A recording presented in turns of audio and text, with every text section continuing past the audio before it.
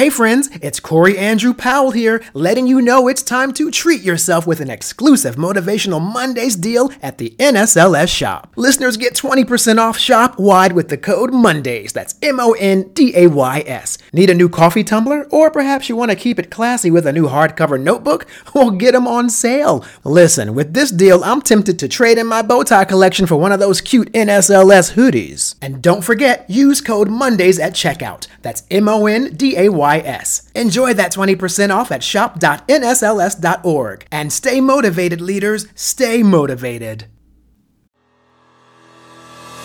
Hello, everyone. I am Corey Andrew Powell, and I am very excited today because I am joined by Dr. Adolph Brown, who, along with Allie Wentworth, co-hosts the new ABC unscripted series, The Parent Test. Now, Dr. Brown is a clinical psychologist, master teacher, and mental health keynote speaker, and the founder, president, and CEO of the Business and Education Leadership Authority. Doc Brown, welcome to Motivational Mondays. Thank you so much for having me. Well, it's my pleasure, especially because not even just aligned with the work, just I have a passion for helping young people myself, because we've all been a young person and confused, right? That's right. Yeah. Right. So it's like we owe it to the new generation to bring some of our knowledge forward for them to help them have an easier time. So to begin with, congrats on the show, The Parent Test. Thank you. You're very welcome. Yes, of course. And I would love if you would share a little bit about that show and what you'd like audiences to gain from it. Sure, Corey. Corey, it's actually one of the most value-added television programs today. And I would say that if I wasn't a part of it, one of the reasons I am a part of it is because it's a show that's informative, it's entertaining, and there's quite a bit of explosion. So, Corey, what we have 12 families that have allowed us to put their parenting styles under a microscope. And for a parent to do that, for a family to do that, it means that they hold that all really closely to their chest.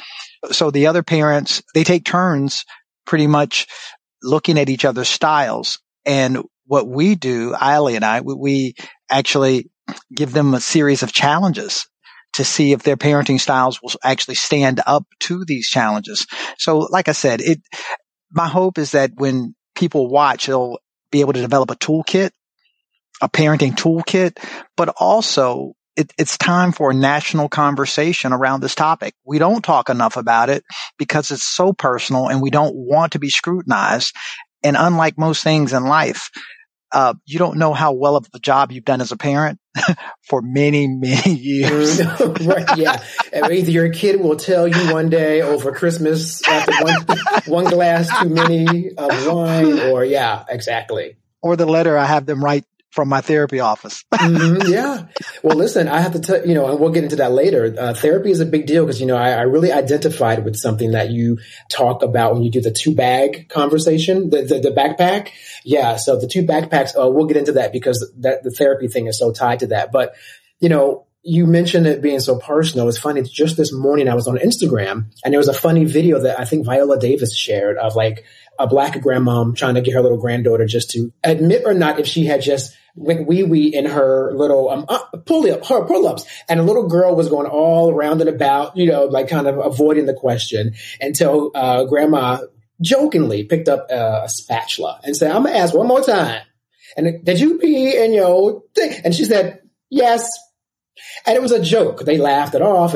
But in the thread underneath, it became, "Oh, they're awful parents. I can't believe that she threatened her child." And it became exactly what you just said. All these parents started arguing over what was really sort of an innocuous video, I think. Yes. But they took it personal. And yeah. started fighting. and parenting is not only personal, there are very many cultural aspects to parenting as well. I have different issues parenting my 8 children in the United States of America than some of my non-African American friends. Absolutely. Yeah. I don't think until you really explain that to people who are not African American, they don't know that conversation that Black moms very often have about how their children have to go out into the same world that white kids go out into. Especially for me, I was getting that conversation from 5 years old. Yes. And what happens is we're all as parents concerned about our children. We're concerned about their safety, their whereabouts when they're not in our presence. However, there's more of a concern for African American parents that you return home, because there's a society that doesn't always value your life. And I say a society, and not necessarily a society, but there are individuals in society that don't always value your life. So that conversation about putting your hands on the steering wheel, both hands when you're stopped by law enforcement, looking in the eye, not making any sudden movements. And, that could be the difference between you coming home or not. Yeah, absolutely. I mean, for me, I recall and this is like, I mentioned again, 5 years old or so. I was already having the conversation before we go into the store. My hands, got to keep them, don't look like I'm putting something in my pocket. Because people don't realize that this is literally how many young Black children are indoctrinated into life in America. So, I love the honesty in those conversations. And on that same note, I also want to connect another dot that I saw you in a conversation about race, and you said something really interesting. I would love for you to explain it. You said we should not always believe what our brain tells us, and when it comes to racism. And so please share a little bit about that. Definitely. So neuroscience is where I believe the conversation should start. And I try to start it where it's something where we all have in common, Corey, and that's we have a brain. However, most people believe that the brain was designed to help us to think, when in actuality, our brains were designed to help us not to have to think. The brain plays like this go fish game, or concentration, it's an old game. So the brain finds a match for things. It stores it so that it can later help us predict the future. So that's not about correctness. That's about efficiency. So my favorite statement is, don't believe everything you think, because the brain gives us information based on matches and not necessarily information based on correctness. So the example I often use, if you saw the news last night and you saw someone who looked like me, if you don't reboot your brain as the supercomputer that it is, then your brain's going to do exactly what it does on autopilot. It's going to make you think I'm that person and cause you to treat me like that person. And if you saw that person from a side profile, that might cause you to treat me in a maladaptive manner. So I tell people, well, if you saw that television show last night, it wasn't me, because I didn't do any interviews on television last night. I'm only doing this one with you today. So our brain is often wrong. I tell people this, Corey, have you ever been in a car accident? Luckily, no, I have not. Wonderful. But most people who have will tell you that there were parts of the accident that appeared to happen in slow motion. So that's the brain kind of like flipping through its Rolodex trying to find a match. And the reason is and when it's looking for that match, those are like tiny little movie frames to make it look like it's in slow motion. And the reason the brain's actually flipping through the Rolodex, because that's an accident. It's not something that happens every day. So the brain doesn't have a quick reference for it. Did the accident happen in slow motion? Of course not. It just appeared to. So we can't believe everything we think. Okay, that is fascinating. I've never heard it explained that way. Just to your point, so the brain is just searching for something. The database has no reference for the car accident because you've never had that before. So it can't play the match game as it would if you were to say, oh, well, to be really blatant, oh, well, that's what a Klansman looks like. Or Exactly. In regard to race. Exactly. Wow. That is fascinating. Now, I think that when it comes to that too, then the conversation has to be had about why is that programming happening? So that's when I think the social consciousness comes into play. So what is the correlation between, do we look for a remedy for that? Do we all try to adapt this theory and say, okay, as a society, we need to combat it? And then how do you do that? Well, so what I just explained was actually called implicit bias. It's not a good thing. It's not a bad thing. It's just a thing. And what we do with that thing is what matters most. So where we have fallen short in the discussion is that we can't control all 400 billion messages that the brain gives us a second. And if we did that, we wouldn't have time to do anything else. But we can control we can protect our mouths and our behaviors from our brain. When I say that, I ask people, how many of you would have friends if you said everything that was on your minds? How many of you would still be in intimate relationships if you said everything that Just was like on your mind? Exactly. Yeah. How many would still be employed if you said everything that was on your minds? So the first rule of thumb is if you think it's going to be offensive, you don't have to say it. Secondly, the brain also has this thing called confirmation bias. So the brain doesn't like to be wrong. It really does not. So the brain is looking to make sure that wherever I made that match, that it was a good match. Not it was correct, that it was a good match. So we have to challenge our brain. True thinking is actually very rare. So what the brain does in the match game, it dichotomizes things. It makes it look extremely linear. Black, white, victim, oppressor. When in fact, we live the majority of our lives in the gray. And that's where the true thinking actually occurs. It's funny too, because I think in my mind, I'm completely very fair and, I'm not biased about anything. And like, as you're saying it, I'm like, no, I have work to do too. Like, I'm not exempt from any of this because, I'm programmed the same way to respond to things and just make that quick match and then decide like, that's how it is. And I think especially now in a very divisive time that we're in with, it's almost like it's being fueled more. So what I'm getting from you though is that it boils down to accountability for us to just take more action, just more responsibility over our words and actions. Definitely. And to the degree that understanding what your word and actions can do. When we don't protect our mouths from our brains and something is said that's offensive to me as a black man, there's something I ask people, who in the room has a roof? And, sometimes people think I'm being facetious, but I'm not because there are homeless people in my audience. So I'd say, who has a roof? And the people that raise their hands, I say, how many of you had to replace your roof or repair it before your 30-year warranty expired and get a bunch of hands?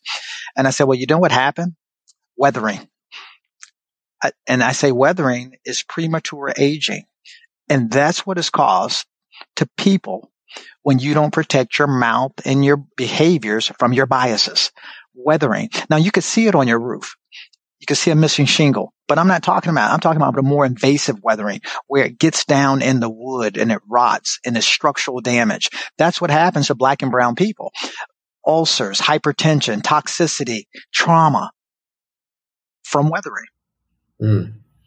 Well, that same conversation is also aligned with the debate people continue to have over the First Amendment and somehow this distortion of the First Amendment, giving them the right to just say anything. And, to get really academic with them, I'll actually say, listen, I assure you that James Madison did not pen the First Amendment for you to go on Twitter and act a fool. Like, that's so not what he was in. Like, that's the best analogy I've heard. I mean, I love it. And it's the Second Amendment one too. Like, we're talking about a musket versus an AR, right? That's right. These are very simple things to dissect, but people love to, feel like the First Amendment somehow means they're free to say everything. And you know what? They really are. But to your point, where is the agency that you're supposed to have over your own self, not to be hurtful and harmful to others? That's where the true change occurs. So the brain,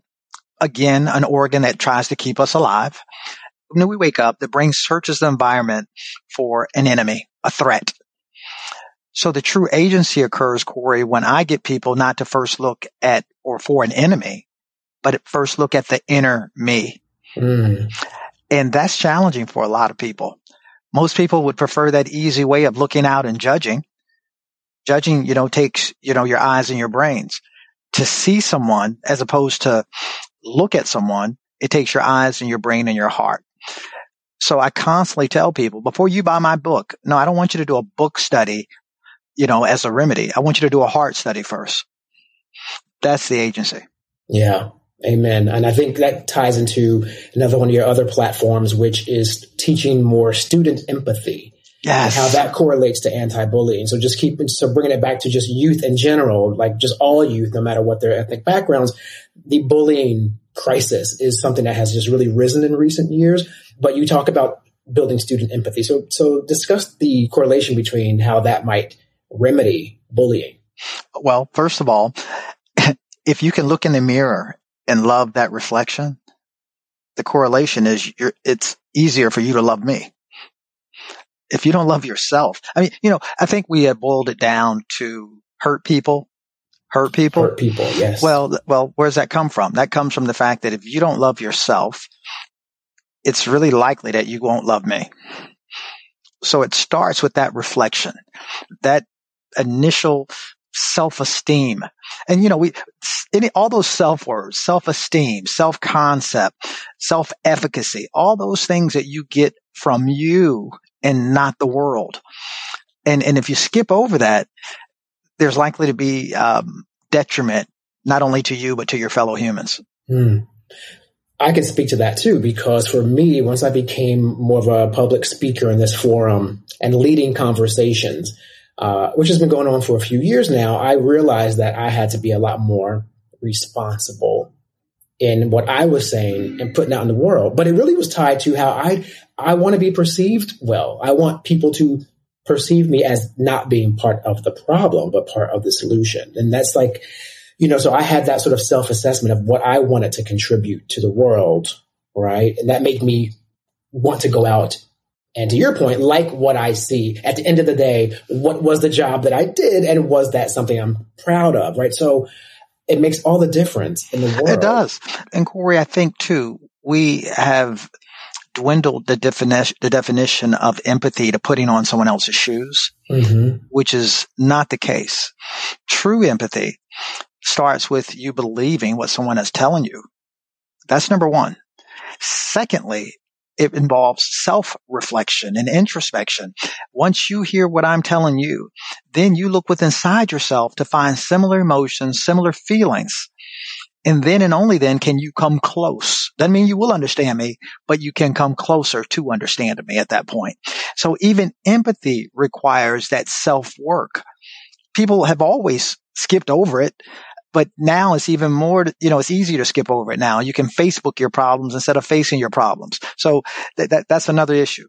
Yeah. Well, that's also tied to the problem that I think youth they're having today, because there's that whole digital existence that we didn't have to contend with growing up. Or, oh my gosh, if there was like an Instagram when I was a kid, I don't even know what, thank goodness there wasn't. I would have been in trouble. But it's a lot to contend with. And you're right. There's an instant gratification. People can hide anonymously behind their computers and say all kinds of things without feeling like they have any fear of repercussion.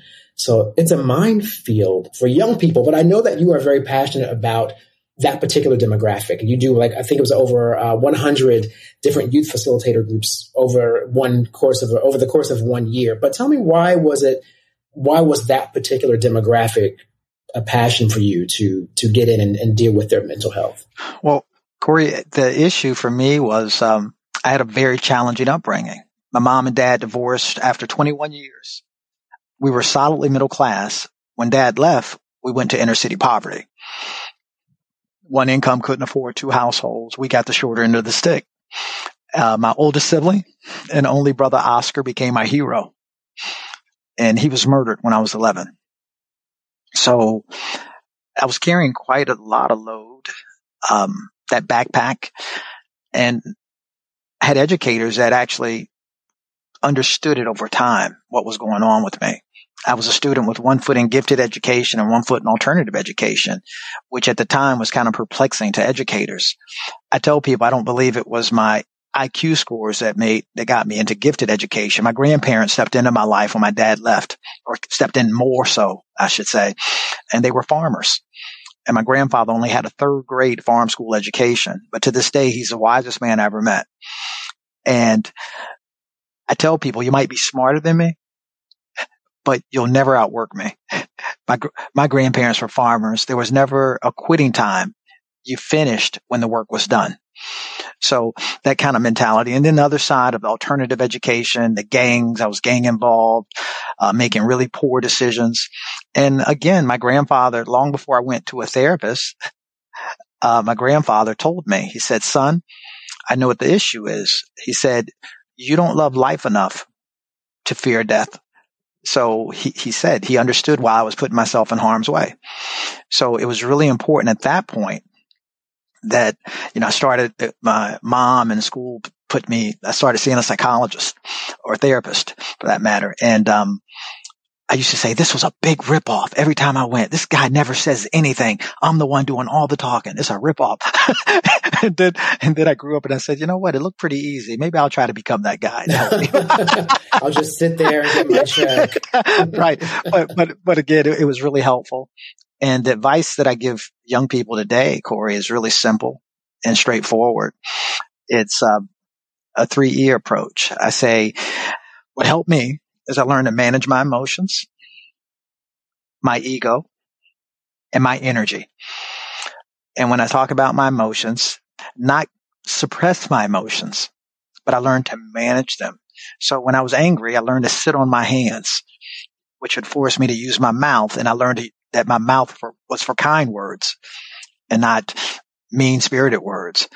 When it came to managing my ego, is understanding that I'm not the biggest, baddest thing in this world, helping me with humility, helping me with more healthy self-awareness, and managing my energy. And I think being that the new year is coming, this is a really important one because people would set out these lofty goals. I'm going to work out more. I'm going to eat better. Right. And what will happen is they'll say, there's not enough, time in a day. When everybody has the same amount of time, it's what we do with our energy that matters. I manage my energy, and I'm a classic introvert. Doesn't mean we're shy. It just means we don't get our energy from other people. I love solitude and silence, but I also love people. But I recharge with solitude and silence.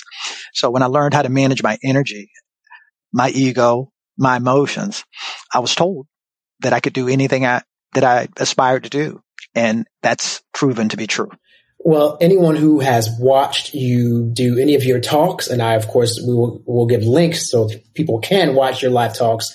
That seems very far removed from the introvert to me. Because you be running around the stage like, so if you say so, but okay. Energy management. So Corey, with a nap, so energy management is really knowing what you have to do. So what can throw me off? So I get to meet you today. And then, I plan on working out and kind of chilling out. What would throw me off if someone says, you forgot about another meeting on your schedule? Because I purposely plan my energy to do certain things. Now, it doesn't mean I can't be flexible, but energy management is huge to me. Yeah, no, that's a great point. I just last week I interviewed, he's a former Disney executive, like a legend at the Disney Corporation. Lee Cockerell is his name. And, so he's, really just all about sort of this, even to the point where you plan your morning each day, 15 minutes each day. Like what does today look like? He's like, and he said, we plan our vacations, we plan these big weddings, we plan all these events. But our life is like the biggest event we'll ever really have to manage. And we don't put any planning usually. Yes. On the day to day. And you can plan all day long and put it in little time slots. But just like the fastest car in the world, without any gas, it's not going anywhere. Not going anywhere. Yep. That energy at the end of the day, I wish more people thought about energy management. They'd really, if you wanted to work out after work, then that means you have to pace yourself throughout the day. Mm-hmm. It's not just time, it's energy. Yeah, he actually says time management is actually life management. So you guys are like literally bookends, which is great because when I hear successful people, that's one great thing about this show. I find these common denominators with successful people, and that's what we give back to our community. And we're like, hey, these things work. Like that's right. If the head of Chuck E. Cheese and the head of Disney, and now Doc Brown are telling you this. Appreciate it. Yeah, absolutely. But, when it comes to young people, though, you have to encourage them, I guess, at a point where and I say they, meaning we too, when you're young, you don't necessarily think about the future because of the invincibility of youth, right? And we've all been there. So I know with you, when you have the conversation about achieving greatness with young people, and I know you talk to them about creating a legacy. Yes. How do you approach that conversation with the kids who really, they don't see past like the last Taylor Swift album? Well, what I mean? The very first thing you let young people know is that choices have futures. Mm-hmm. That's the very first thing you let them know. And secondly, I will say you want to be very careful to ensure that your older self does not get angry with your younger self for a choice you made that you didn't think through. Mm-hmm. Absolutely. One of my favorite quotes from you is a different iteration, I guess, of something that someone else who I loved interviewing, Stedman Graham, said to me when he was one of my first kind of more bigger names in like the education sector. And, he had a very similar comment, but your quote is so succinct when you say, our past is a place of reference, not residence. When I heard that, man, when you said that, because, I got goosebumps because I know so many of us are stuck in those choices of the past, never get beyond it. And I always feel like you have cheated your future self of what you're supposed to be if you get stuck on who you used to be. You know what I mean? You cheat your future self, but look what you do to relationships. When we don't address the rejections of our past, they become projections in our present. So we bleed on people who didn't cut us. Mm. Yeah. Bringing all this baggage, quote unquote. I mean, that's really what that is, in a layman's terms, right? That's exactly what it is. Yep. And it could be in the workplace or romantic relationships, friendships. And I know I was guilty of that a few times where someone did me wrong. So I'm bringing all that mess into new relationships. Yeah. Then tie that into neuroscience. So anybody that reminds you, if you don't reboot your brain, anyone that reminds you of that person,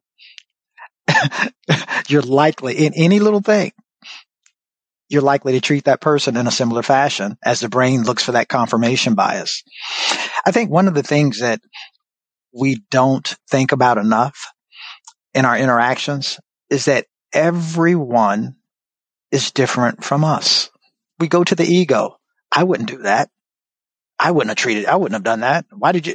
No, every single person, whether it's a student, a coworker, a spouse, intimate relationship, every single person is different from us. They're not us. And that's kind of like the crux of getting things back, or not even back, getting things to a point where we're healing together in society. We are here today with Dr. Adolph Brown, whose new show is The Parent Test on ABC. We wish you a lot of success with that show. And thanks again for being here today. We appreciate it. Thank you for having me. Thank you for listening to Motivational Mondays, presented by the National Society of Leadership and Success, and available wherever you listen to your favorite podcasts. I'm Corey Andrew Powell, and I'll see you again here next week.